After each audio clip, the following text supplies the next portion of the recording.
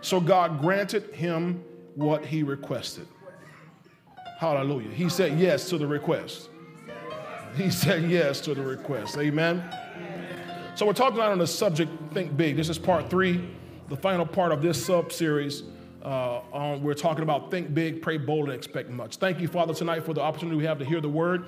Speak from heaven, Lord. Our ears, hearts, and our eyes are open, Lord. So speak from heaven, and we will receive, and we will do what you've given us to do. We pray in Jesus' name.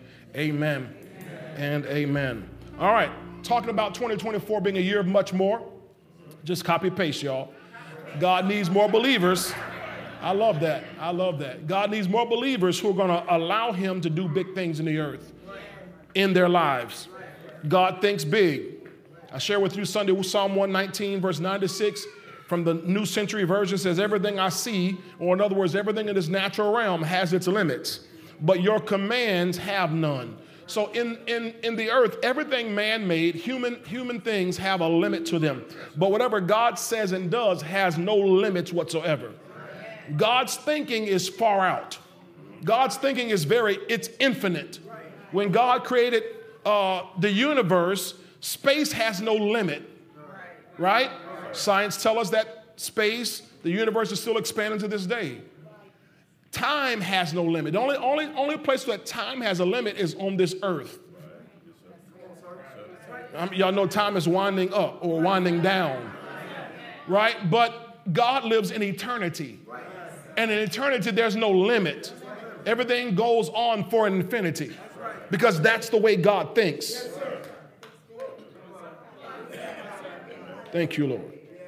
I could go some other places, but I won't go there. Isaiah 55, verse 8 and 9 in the Message translation. I want you to hear what it says.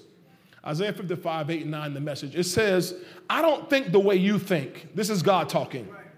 The way you work is the way I work, God's decree.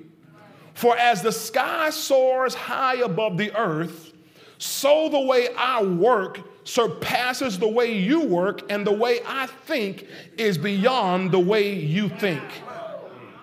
Notice what God says here. As the sky soars high above the earth. I mean, how tall or how high is the sky? Well, you can't measure it because it's infinite. There's no end to it. And the truth is, we in the natural world, they say the sky is a limit. But that's not true for us because the sky has no limit.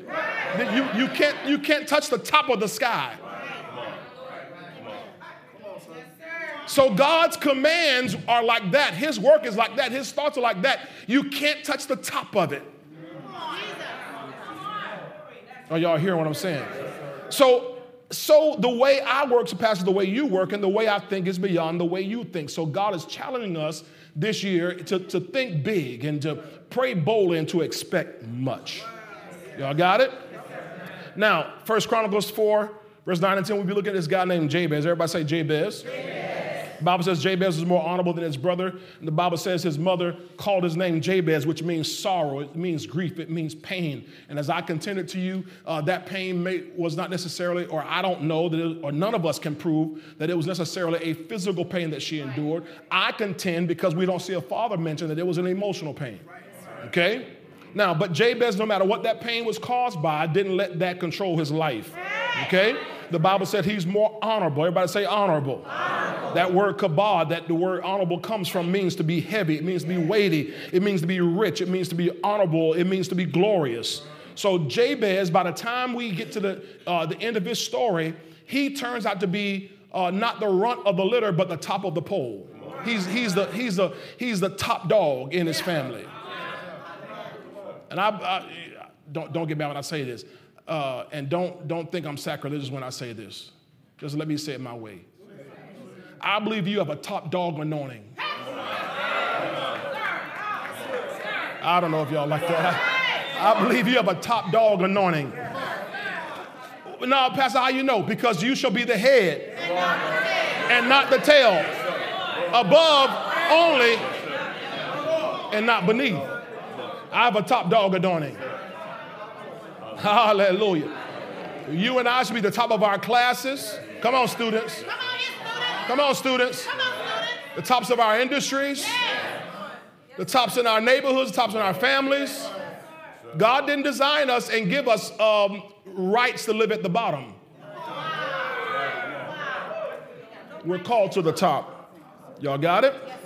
So Jabez became more honorable, heavy, weighty, rich, honorable, glorious than all his brethren, all his family. The reason is because Jabez asked God for something big. He has got to do something big for him. Remember, he said, oh, that you bless me indeed. Remember that word bless is from the Hebrew word barak, B-A-R-A-K, that you would bless me or barak me. That word barak comes from a primitive root meaning to bless abundantly. It means to bless greatly. And so he said that you would bless me indeed. And the word indeed comes from the same Hebrew word, barak. So we could read it in the Hebrew. It would say, oh, that you would barak me. That you would bless me. And I told you when you say something twice, it means you're serious. Hallelujah. Right about now, in a few minutes, some of y'all going to be hungry. But by 9 o'clock, you're going to be, you're sitting around talking. And I finally say, all right, baby, hey, whoever ride with me, let's go, because I'm hungry. If I get hungry, you're not going to like me if I get hungry. You can deal with me when I'm hungry, but if I get hungry, I turn into a bear. Glory to God. Hallelujah. Thank you, Jesus. Thank you, Lord. So Jabez said, bless me. In other words, bless me abundantly. And I told you that one of God's biggest challenges is finding people who won't limit him. And religious people will say you can't limit God because God is sovereign, God is all powerful. Well, God is sovereign and God is all powerful, but your unbelief will limit God. We read in Psalm 78, verse 41 this past Sunday, how the Bible says that they tempted the Holy One of Israel. They limited the Holy One of Israel. They limited him. So how do they limit him? Through their unbelief. They kept asking, can God do this? Well, we saw God did do that, but can God do this? Elder Baker brought to my attention, reminded me after service, we were talking about the message on Sunday, and he talked about how in the book of Mark, you read when Jesus went back to his own city, Capernaum, the Bible says he could not do their many mighty works because of their unbelief. In other words, because they didn't believe that he was who he was, they didn't believe what he could do. Another place it says that he could only do a few things like just heal a few sick folk. It said he could not do any mighty works. He could only heal a few sick folk. Now here's what you got to catch. That means healing isn't even a mighty work. That means healing is a normal, everyday, mundane, average thing. In other words, you ought to be healed right now. If you're sick in your body, got a pain in your body, no, I don't care what it is, how it came, where it came from. I don't care if you smoked 20 years and got cancer all up and down your veins. God says healing isn't even a big deal. He said he couldn't do any mighty works. So just all he could do was just heal a few sick folk. But what happened? Because they didn't believe. So you and I can limit God if we don't believe him. And so God's biggest challenge is trying to find somebody who will believe him and not believe him at your level, believe him at his level. Because if you think something that you can think that you can do, you don't need faith and you don't need God. I'll come over here. If you think of something only that you can think of and you can do on your own, you don't need faith and you don't need God. And if you don't need faith and you don't need God, he's not going to be involved. And if you want God to involve your situation, then you must allow yourself to think something that's bigger than you, think something that's totally impossible for you to do on your own. That's how God works. That's how God thinks. Are y'all with me? Yes, sir.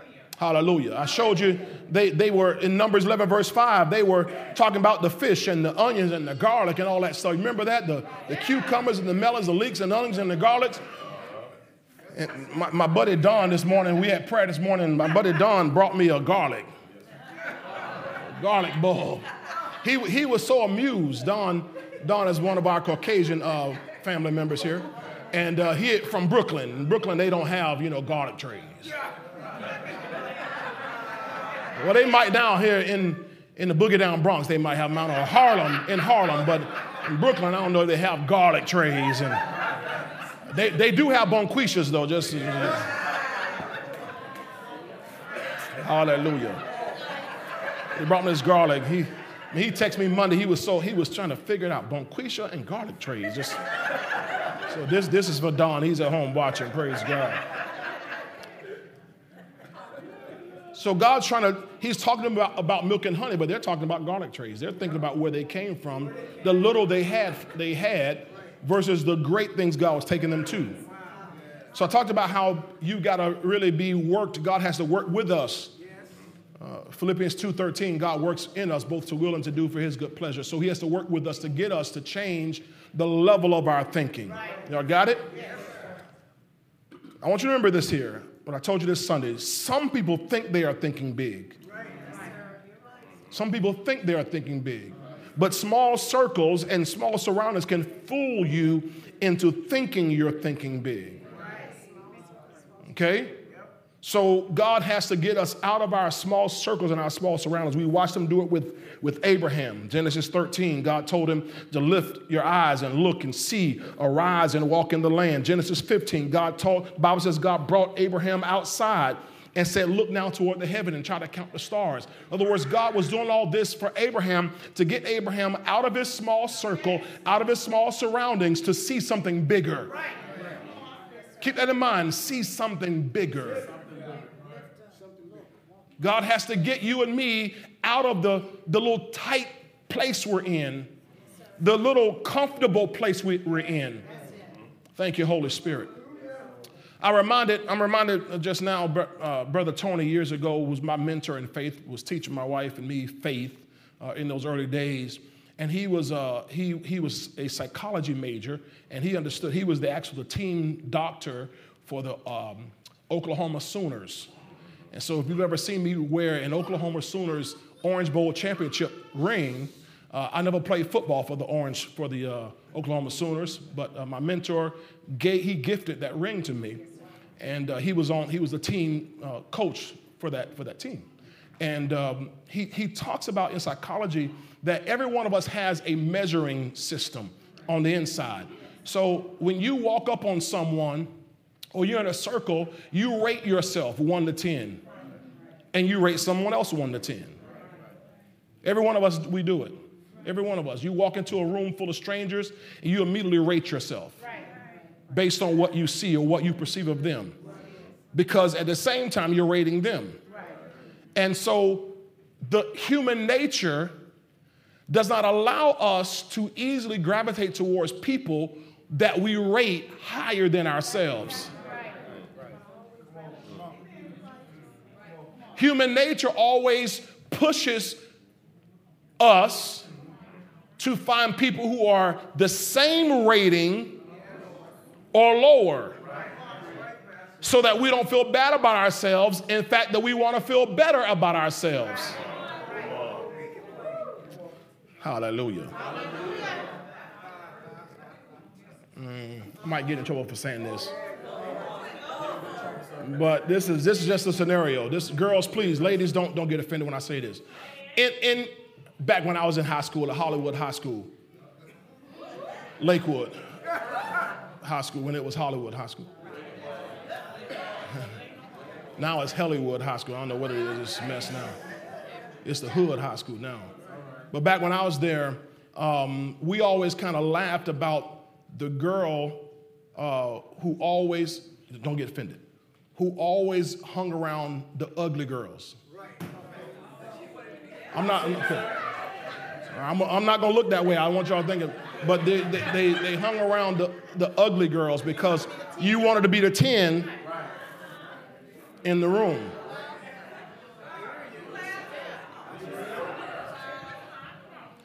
Now, the same thing when it comes to looks happens to us when it comes to prominence or influence or affluence.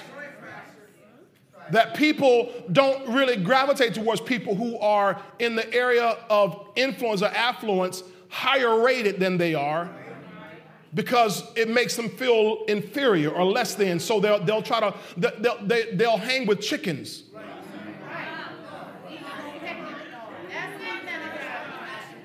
You know what I'm talking about? Chickens. just pecking on the ground. Chickens don't fly. Now, I know I had one guy tell me one time he's seen flying chickens in Orlando, and I said, no, I've never seen flying chicken in Orlando. It's got to be a special chicken, but chickens don't fly. They definitely don't soar. But eagles soar.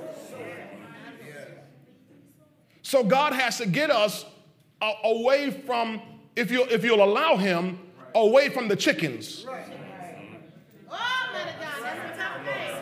Hallelujah. Thank you, Jesus. So you must get outside of your small circle, your small surroundings, because you need to be exposed to something different.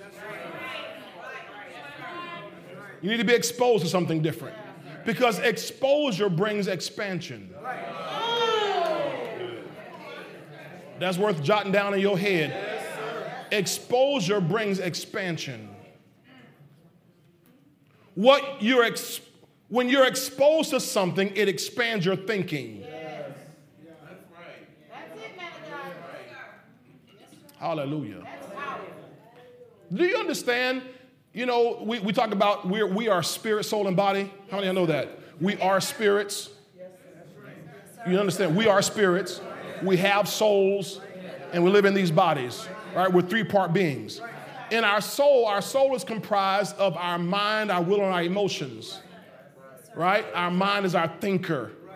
But within your mind, I want you to even allow this beyond just thinking. It's your, I'm going to make up a word, imaginer. Or your imager. Your mind allows you to create your own images. AI is trying to catch up with what we do naturally. That's all every computer system in the world is doing. It's trying to catch up to what God programmed your brain to do every single day. I don't care how powerful of a computer they come up with, it will never equate or never touch the power of the human brain. As a matter of fact, a computer can't do what it does without the benefit of the human brain. People are like, AI is spooky. All AI is doing, let me explain AI. All AI, artificial intelligence. I'm not talking about the city AI, artificial intelligence. All AI is doing is gathering from the internet, from every source it can, information and putting it together. That's all AI is doing. AI is not creating things. It's simply gathering things together. That's all AI does. Everybody understand that? Okay, well, your brain is 1,000 times more powerful than that.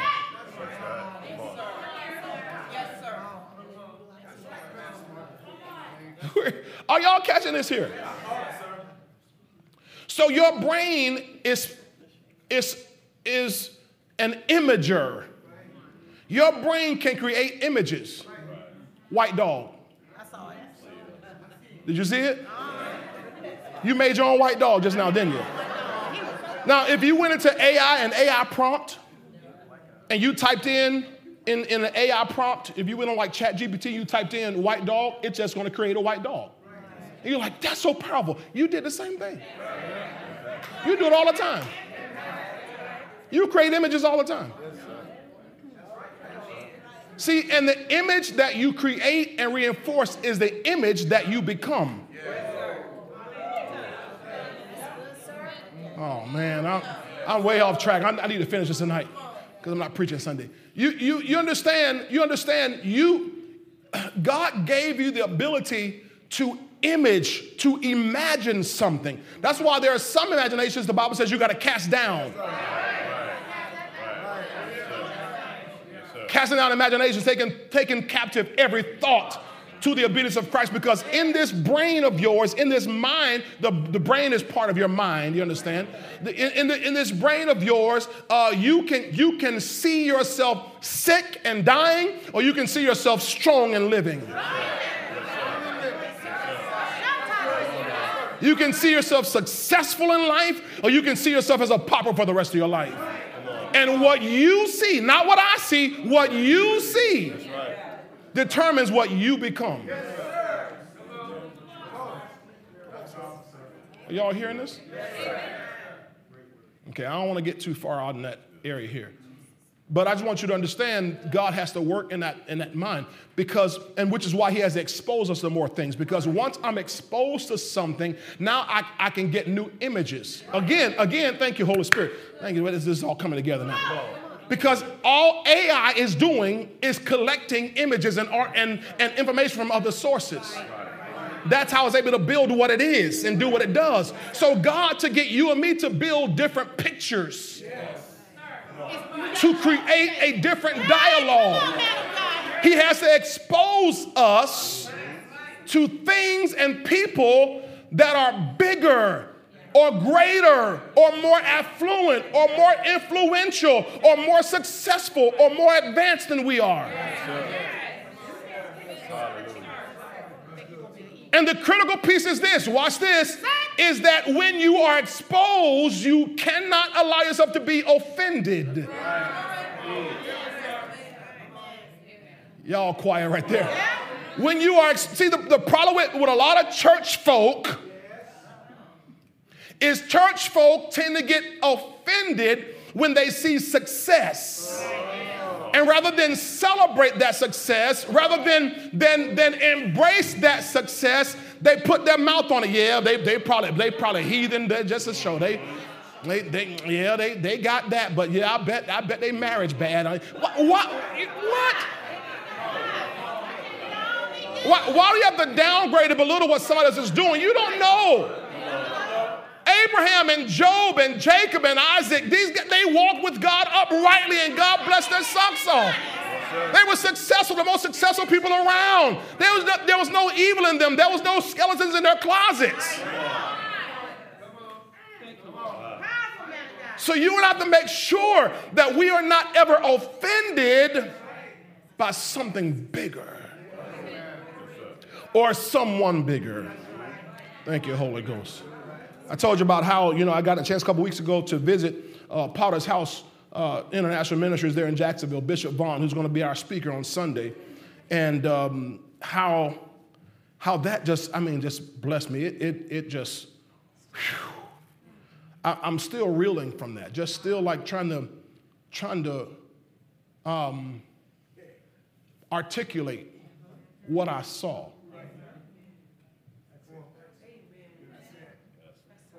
Thank you, Lord. When God shows you something bigger, he's trying to get you to see big so you can think big so he can do big. Did you catch that? When he shows you something big, he's showing you something big to get you to think big. To get you to think big. Not him. To get you and me to think big. So he can do big things in our lives. Tell you, you can't be offended. Matthew 11 talks about how John the Baptist ended up in prison.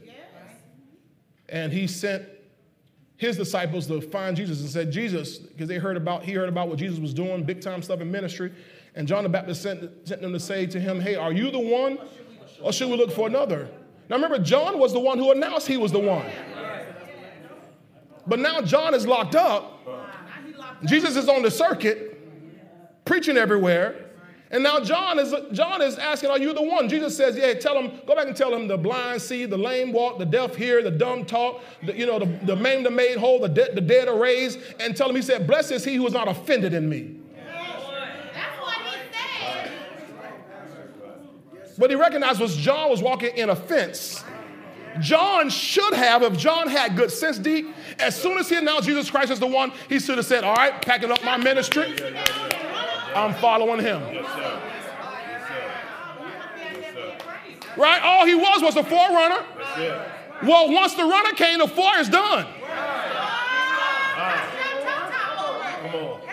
He even said, I must decrease, he must increase. Okay, then you should have gone ahead and decreased and followed him.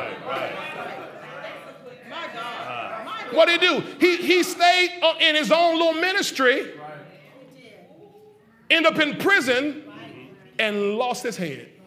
Literally lost his head. They cut his head off because he was offended. Oh, Jesus. Okay. All right, let's move on. Let's move on here. Okay. So I got to see bigger. So God works with me, Deke, to get me to see things on a bigger level. In Exodus 3, verse 8, you know the turn there, the media, put it on the screen for me, please. Exodus 3, verse 8, notice what God says to Moses, God's servant Moses. Moses' job is to go down to Egypt and deliver God's people out of Egypt. Y'all with me? God says to Moses, he says, so I have come down to deliver them, the children of Israel, out of the hand of the Egyptians and to bring them up from that land to a good land, or I'm paraphrasing here, and a large land. Why would God throw in the word large?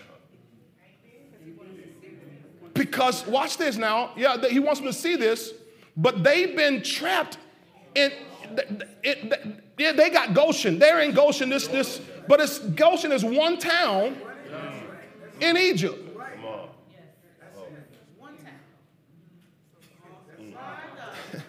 They're building Egypt. They're building Egypt. But where they live, it's nice, but it's one town. It's not that. So God says, tell them I'm going to take them to a land, from that land to a good and large land. Hallelujah. Thank you, Jesus. Now, so this is what God tells Moses. So Moses has to now go down and preach to the children of Israel.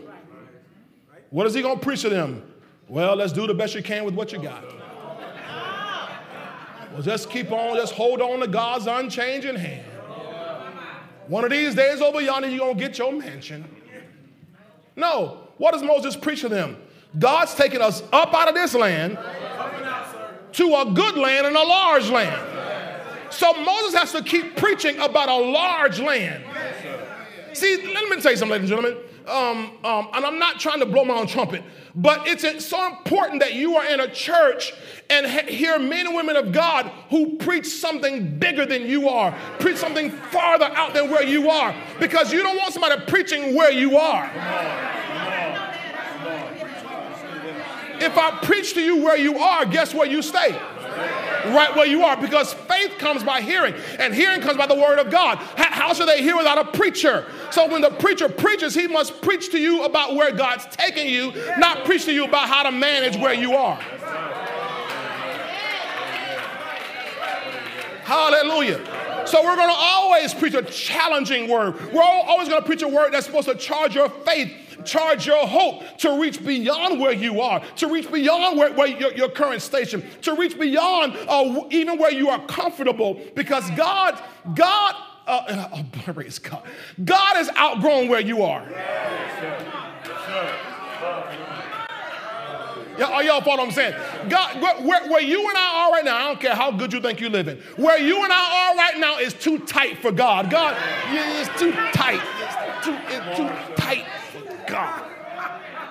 God said, you got me squeezed in this space. I like it. You decorated it. It smells good. But I can't flex in this little bit of space.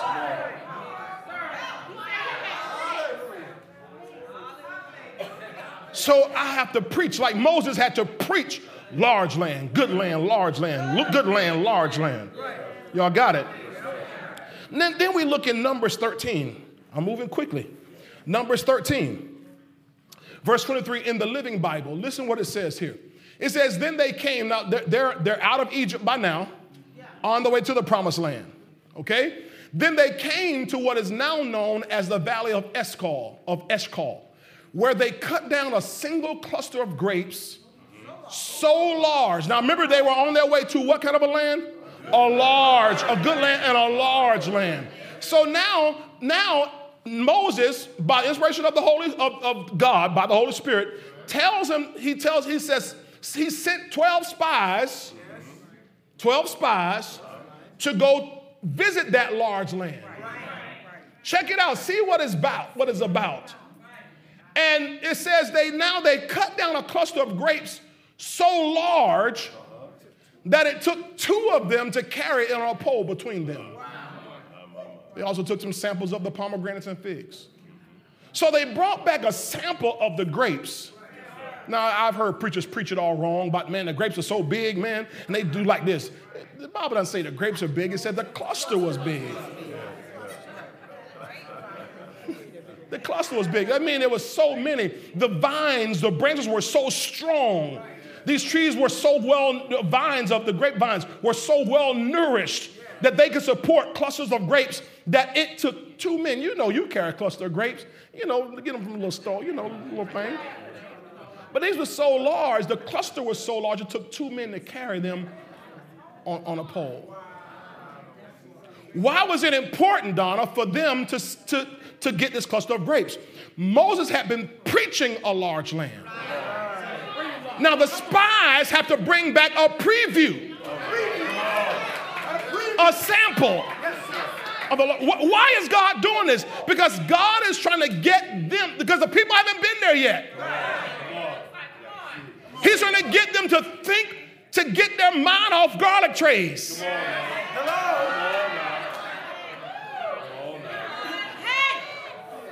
Get their mind off eating by the meat pots here. They're thinking about going back and getting back on welfare. This is what they're talking about. This on the garlic tray. They're thinking about going back and getting back on food stamps, because at least we could. And God said, no, the man of God been preaching large. So now I got to send out 12 ministers, his associates, to go. Matter of fact, these were the heads of tribes. Thank you, Holy Spirit. They were the heads of the 12 tribes. So these are forerunners who are going to go and get a preview of what Moses has been preaching. They're supposed to come and bring the report back to their families, to their tribes. Boy, everything that man of God been preaching is true. So that's why it's so important, heads of households, that you at least go get a sample. That you go for yourself and taste and see that the Lord is good. That you go and experience it and then bring your whole family with you. Thank you, Lord. So now Moses has been preaching it. Now the people, they had a preview of big things. Y'all got it? Now remember what we read on Sunday from Genesis 13 about God telling Abraham rather, to arise. He told him, arise and walk in the land through its length and its width, for I give it to you. Arise and walk. Now, Moses preached this large land. The people, the 12 spies went, spied it out. They walked it out. I ain't going to say that because people get in trouble. People walking it out today in the church. Hallelujah. Hallelujah. But I almost lost my point right there. Think about the foolery in the church. Abraham, God told Abraham, go arise and walk in the land. Write this down. Your faith needs some foot action. Your faith needs some foot action. In other words, your faith, to help build your faith and to help work your faith, you need to put some steps behind it. You need to go and walk. You need to go and see. You need to go, again, they heard preaching from Moses. But once the spies went in, now they had a preview of it. God had told Abraham, I'm going to bless you, I'm going to give you a land. But eventually God said, oh, hey, arise, get up, walk in it. Oh, boy. You walk in it. Walk in it. Are y'all getting this here? Thank you, Lord. So it's preached. I preached to you about great things. Houses and lands and buildings and businesses. But if you never put foot action to your faith, if you never get up out of the seat or even get up out of your prayer closet and go walk it, put some action to, one of the reasons why people in the world become successful is not because they praying. It's because they actually act on what they think. And we got so many people in the body of Christ. We're praying. Come on. Come on, sir. We say we have faith, but we don't put any actions behind what we think. We're waiting on God to do everything. Baby, God's not going to do everything. He's already done everything He's going to do. Y'all missed what I said. I said, baby, He's already done everything He's going to do. It's up to you to go and put some action to your faith. That's why God told Abraham, arise and walk around. So notice, they have to walk. He told Abraham, walk. Joshua 1, verse 3, God tells Joshua, who took over for Moses, every place that the sole of your foot will tread upon, I have given you, as I said to Moses. So notice that the requirement for Joshua is he has to go tread on something. Tread means to walk. You have treads on your shoes, treads on your tires, and so forth. He got to tread on. He got to go walk on something. He said, if you go walk on it, I've given it to you. Whatever you go walk on, I've given it to you. Boy, praise God. Are y'all getting this here? Hallelujah. Thank you, Lord. Why is God doing this? Because He's trying to get us to think on a bigger level. Go to Joshua 6. Go to Joshua 6. Hallelujah. Joshua 6, verse 1.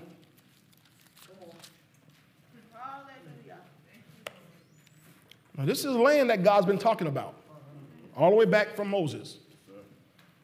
Are you there? Joshua 6, verse 1? Yes, now, Jericho was securely shut up because of the children of Israel.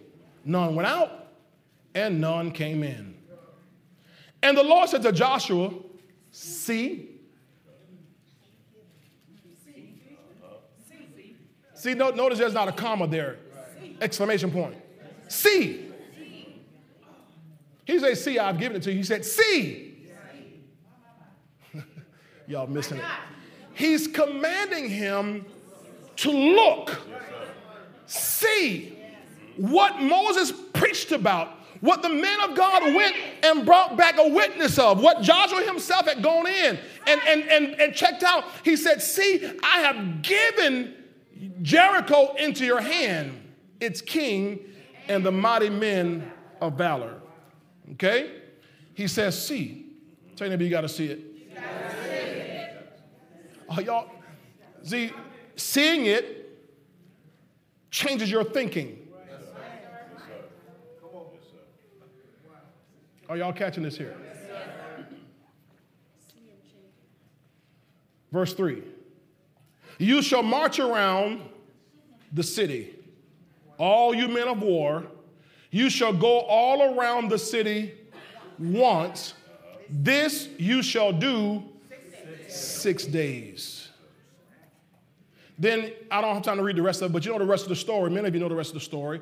He says 6 days you're going to march around, and then the seventh day you're going to march around 7 times. So you're going to march around a total of 7 days. Every day they walk around. Now, this is not all the people. This the men of war are going to walk around the city, right? They're going to march around the city, and the priests are going to blow trumpets every day. Right? They weren't silent. No, that's how y'all preach it. No, the priests, you read every day, they blew trumpets. The people were silent, watching. The priests blew trumpets every single day. They went around. They're sounding the alarm every single day. Right? How many days they walk around all together? 7 days, right? 7 days they walked around all together. Now, let me ask you a question. Do you think it took God 7 days? He was trying to figure out what he was going to do? Or what? 7 days. Let me see, 7 days. Was it 7 days to intimidate Jericho? No. They were already intimidated. They were already scared out of their socks. The Bible says Jericho was straight to shut up. The whole city was locked down. They declared martial law. Ain't nobody going in, nobody going out of this piece here. Y'all seeing this? It's right there in verse 1. So they're already afraid. So what is the point then, LaQuanda, of having them march around the city 7 days? It doesn't take God 7 days to give them the city. He created the whole world in 6 days. He didn't need 7 days to give them a city. Just like God he didn't need 25 years to give Abraham a child. The biggest challenge for God to get Abraham a child was to get Abraham's faith, to get Abraham to see on the level and to think on the level God was talking. Yes, sir. Yes, sir. So why, pray tell, would God have them march around 7 days? Remember what he had said. I'm giving you a large land. After day one, they walked that land. Remember, they're marching around the whole city. You know how you go, I'm believing God for a house, so you go walk around the house. I'm going to go walk around this house. Or I'm believing God for a car, so you go to a car dealership and you're going to take a walk around the car. Or we believe in God for a building for our church. We're going to go and walk around the whole building. We're excited. But I want you to imagine walking around a whole city. See, come on, y'all missing it. They're not marching around a house, marching around a car, not marching around a building. They're marching around a whole city. How long would it take us to encircle St. Petersburg? How long would it take us to encircle the Bay Area? They're in a city, a large city. This is not like, this is like we walk in Jacksonville. This is large, a large city.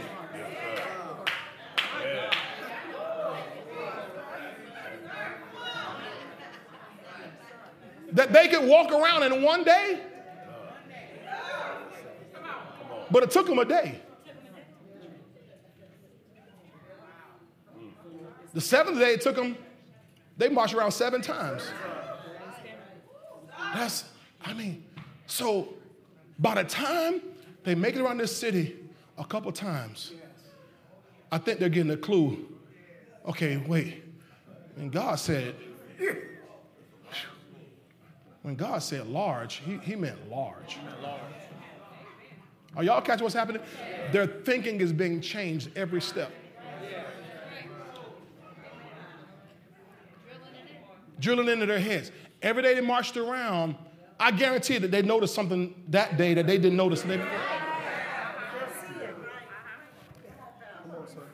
Every day. What's he doing?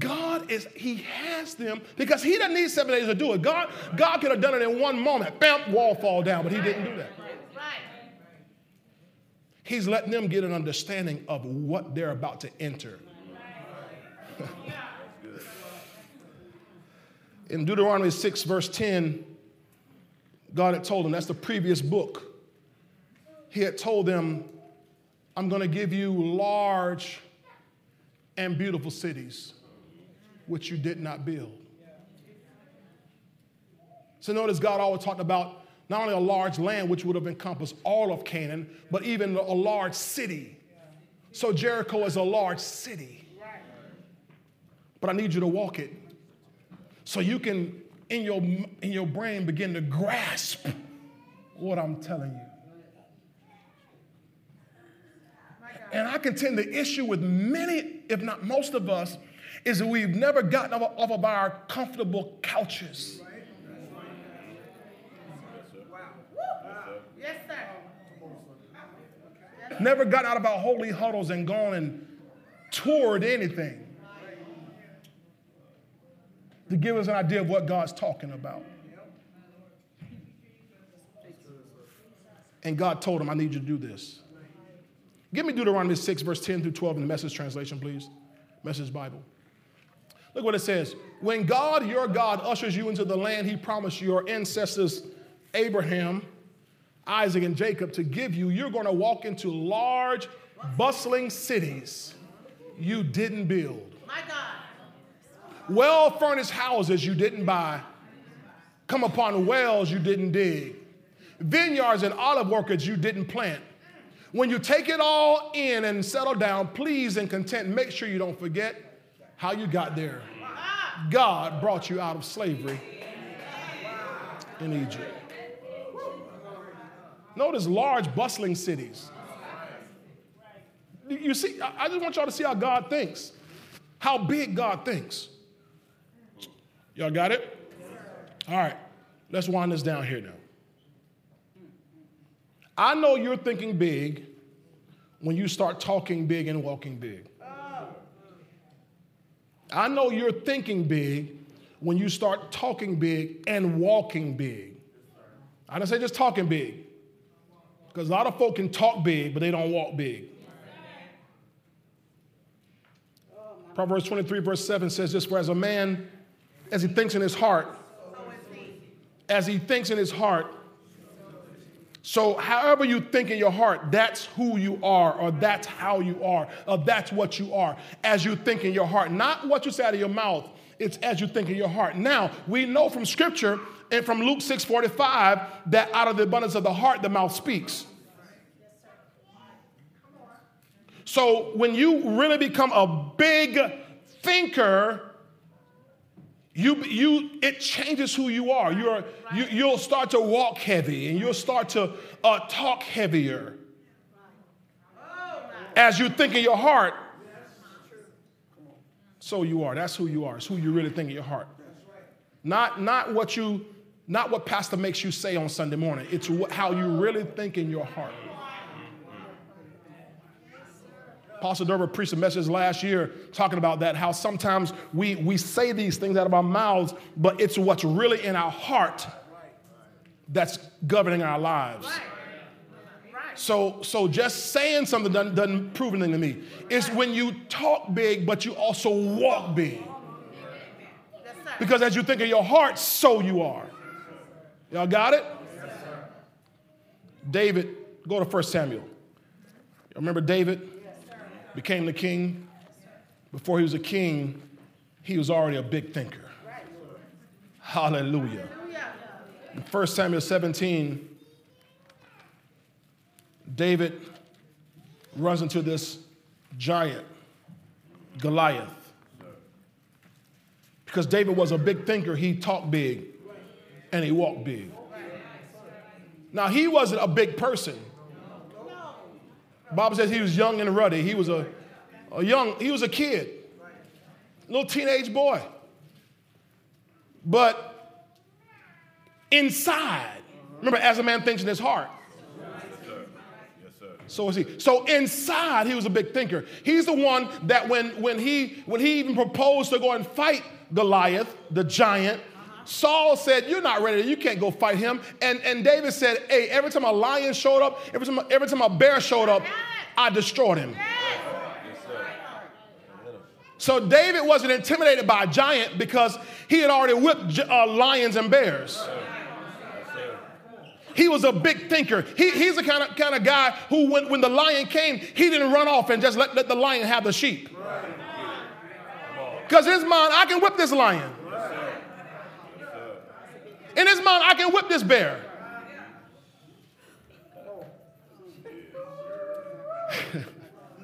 So when it came to a giant, Goliath, he wasn't intimidated.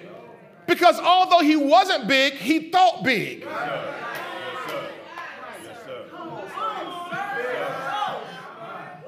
Don't let my size fool you. Hallelujah. Ask your neighbor, are you a big thinker?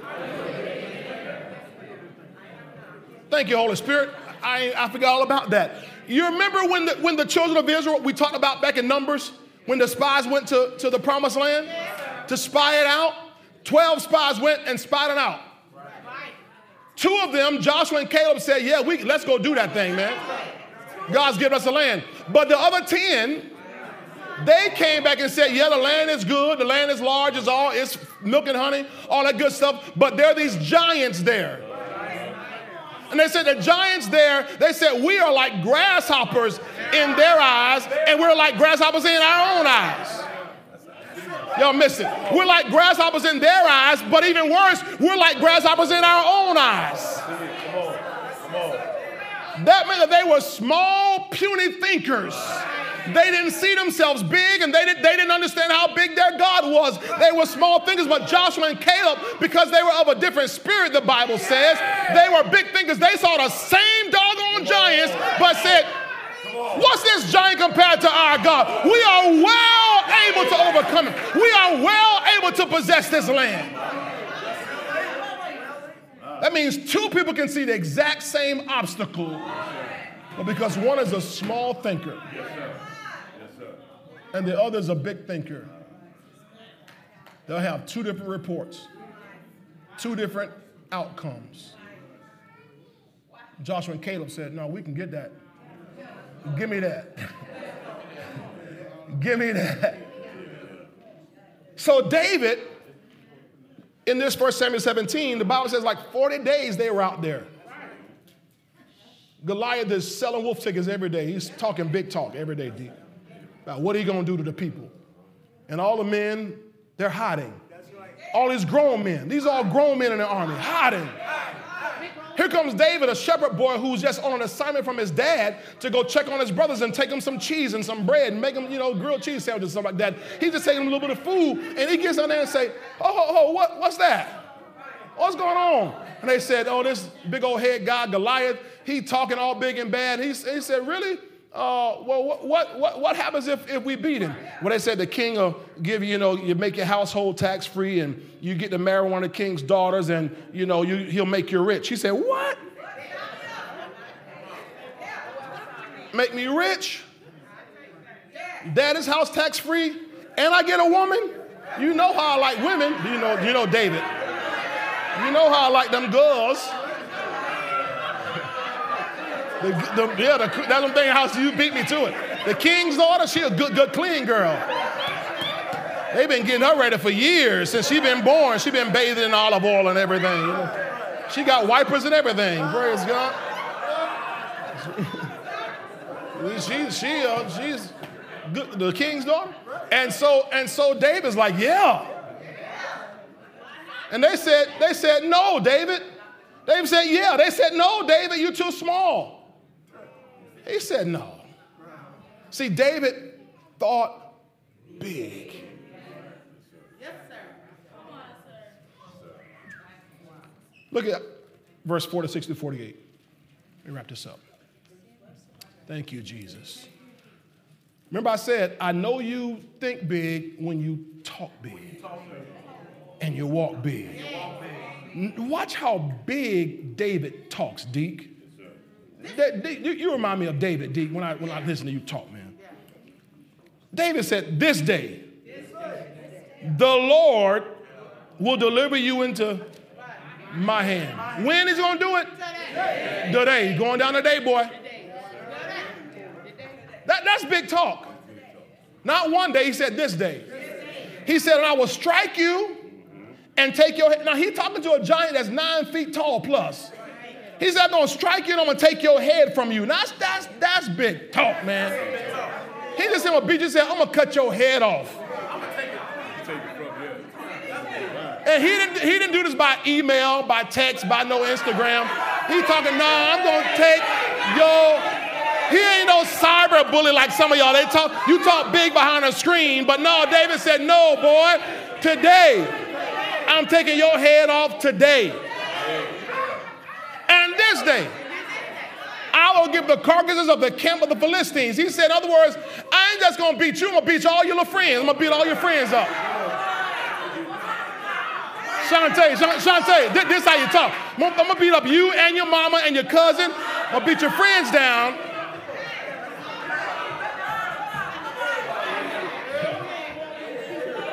Everybody going down today.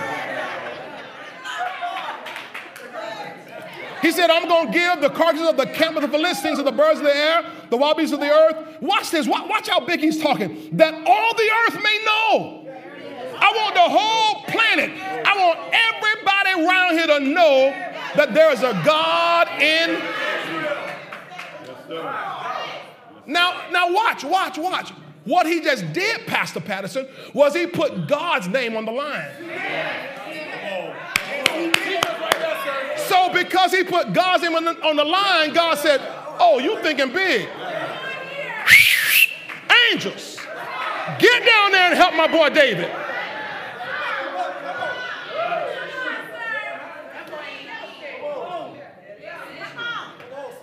Oh, he talking big. He telling a giant what he gonna do. And he's telling the giant that everybody going to know about me. So I'm going to help him. Are y'all catching this? You remember, oh, thank you, Holy Spirit. Ezra, the Bible says Ezra, in the book of Ezra, they prayed and they fasted. They entreated God because they had talked big about God. They told Ed the king and everybody, they said, our God's going to help us. They put God's name on the line. And because they did, God said, I got to help you because you put my name on the line. I wonder who be daring to put God's name on the line and say, God's going to give me this. God's going to do this. God's going to bless me. God's going to turn this around. Who will put God's name on the line and talk big? And stop talking that little small way. Anyway, you bless me, Lord. Anyway, I'll be satisfied. Are you passing out blessings? Save one for me, Lord.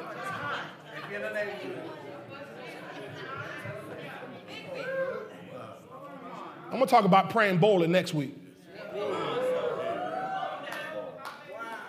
He said, now watch this, verse 47. Then all this assembly shall know that the Lord does not save with sword or spear, for the battle is the Lord's, and he will give you into our hands. So it what now? Remember I said you talk big, but you also got to walk big, deep. So it was when the Philistine, the giant, arose and came and drew near to meet David. David turned around and ran away, didn't he? No, David hurried and ran toward the army to meet the Philistine. He said, boy, come on. Oh, you running? You running at me? I'm going to run at you. See, he wasn't just talking big, he walking big. Because it wasn't just mouth. It's in his heart. He was that kind of a thinker. He was that kind of a thinker. Are y'all hearing this? Let's close one last scripture. Talk about David's son. David's son. 1 Kings 4, David's now transition. He's passed away now. His son Solomon is in charge. Hallelujah. Hallelujah.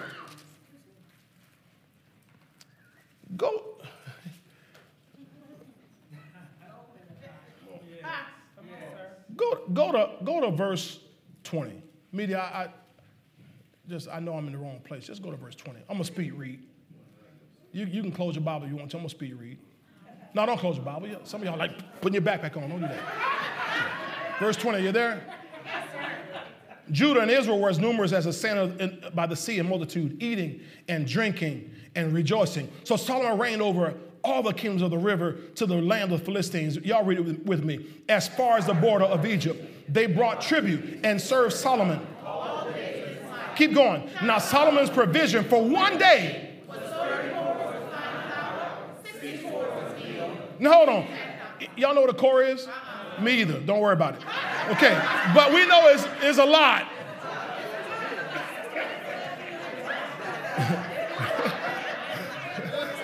I don't know if it was a bag or what, but it's a lot. Keep going. Verse 23. 10 fatted oxen. You know an oxen is a cow, right? This is his daily provision. Every day, 10. That's some oxtails for you right there, boy. Lord have mercy. That's the ribeye steaks, prime rib. Help me, Holy Ghost. 10 fatted oxen. Come on. 20 oxen from the pastures and 100 sheep, lamb chops. Besides deer, some of y'all like deer, gazelles, roebucks, and fatted fowl. Them big old turkey birds. Verse 24, keep going. For he had dominion from Tifsa even to Gaza, namely,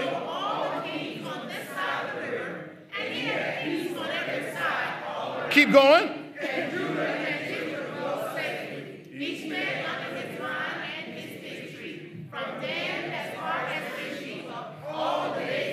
Keep going. Solomon had 40,000 stalls, horses, and what? 40,000 stalls of horses for his chariots. 27. Now you got a 3-car garage. Man, this man had a 40,000 car garage.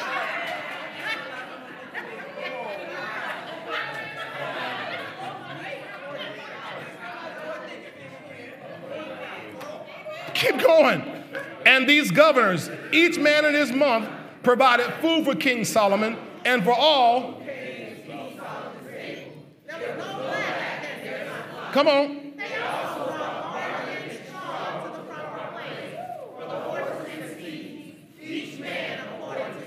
Now, verse 29. Ready? Go. And God gave Solomon wisdom and exceedingly great understanding and largeness of heart like the sand on the seashore. Here's what I wanted you to point to see. He gave Solomon largeness of heart. What is largeness of heart? It's the ability to think big.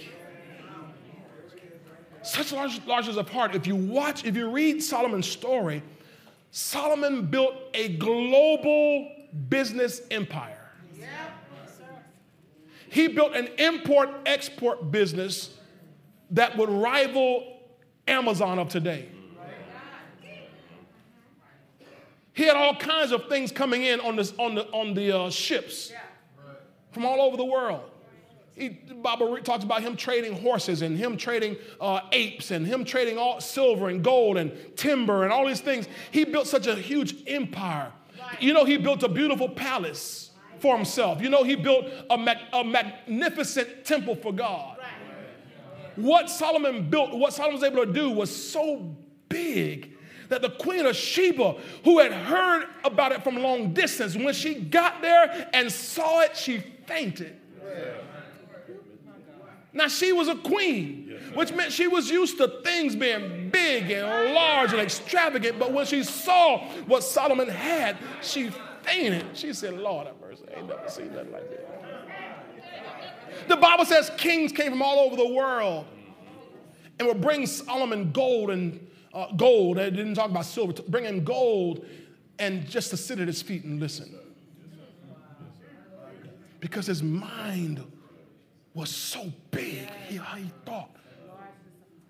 He became, in our day, Cherie, what we would call an influencer. An influencer.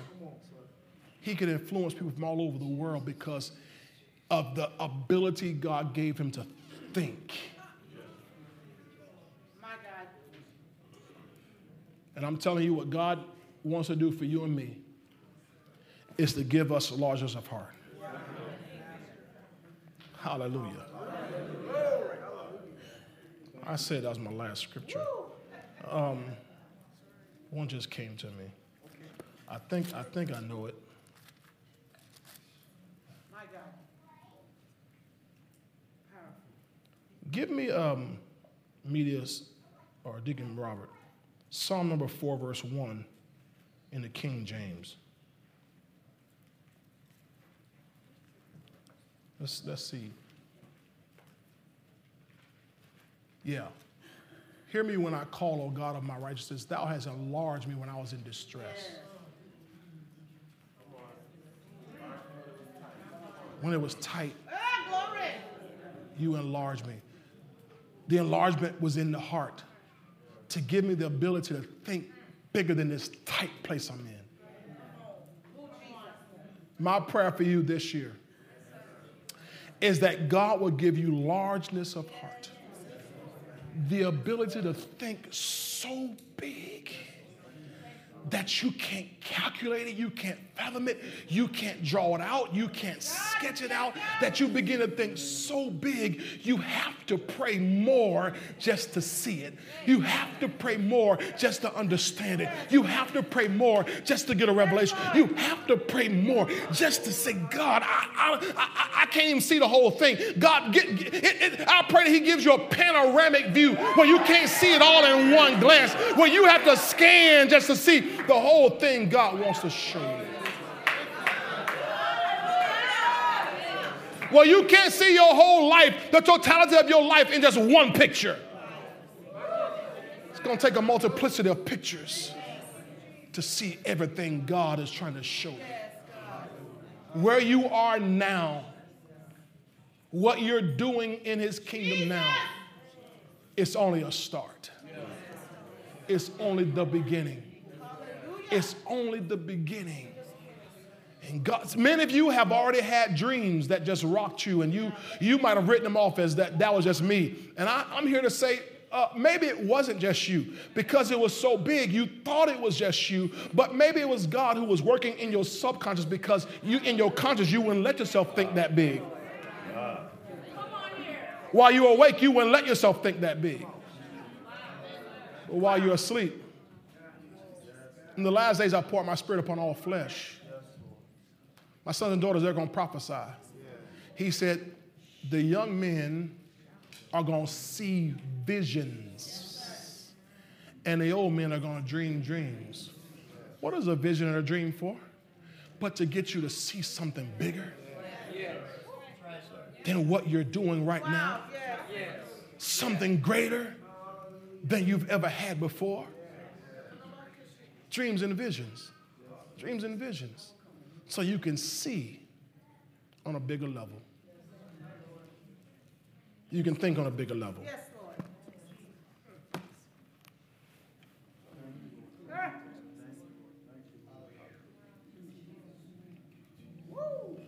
As far as the heavens, the skies are above the earth, so are my ways and my thoughts higher than yours. Yes, my God.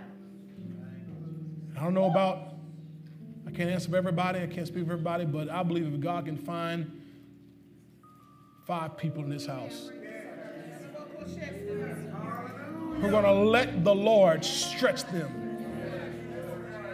not going to be offended by exposure to greater and bigger, and not be intimidated by giants. You're going to face some giants. I said, you're going to face some giants. I said, you're going to face some giants. But the giants are just stepping stones. After David killed Goliath, after he kept his word, he was promoted. Set over an army. Began to do great things on its path to becoming king. What if David had backed down from that giant?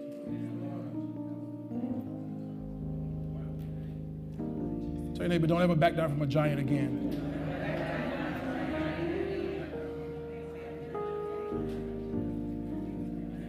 Don't ever back down from a giant again.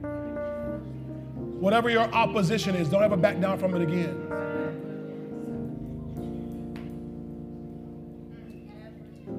Think big. Think big. And God will give you the victory.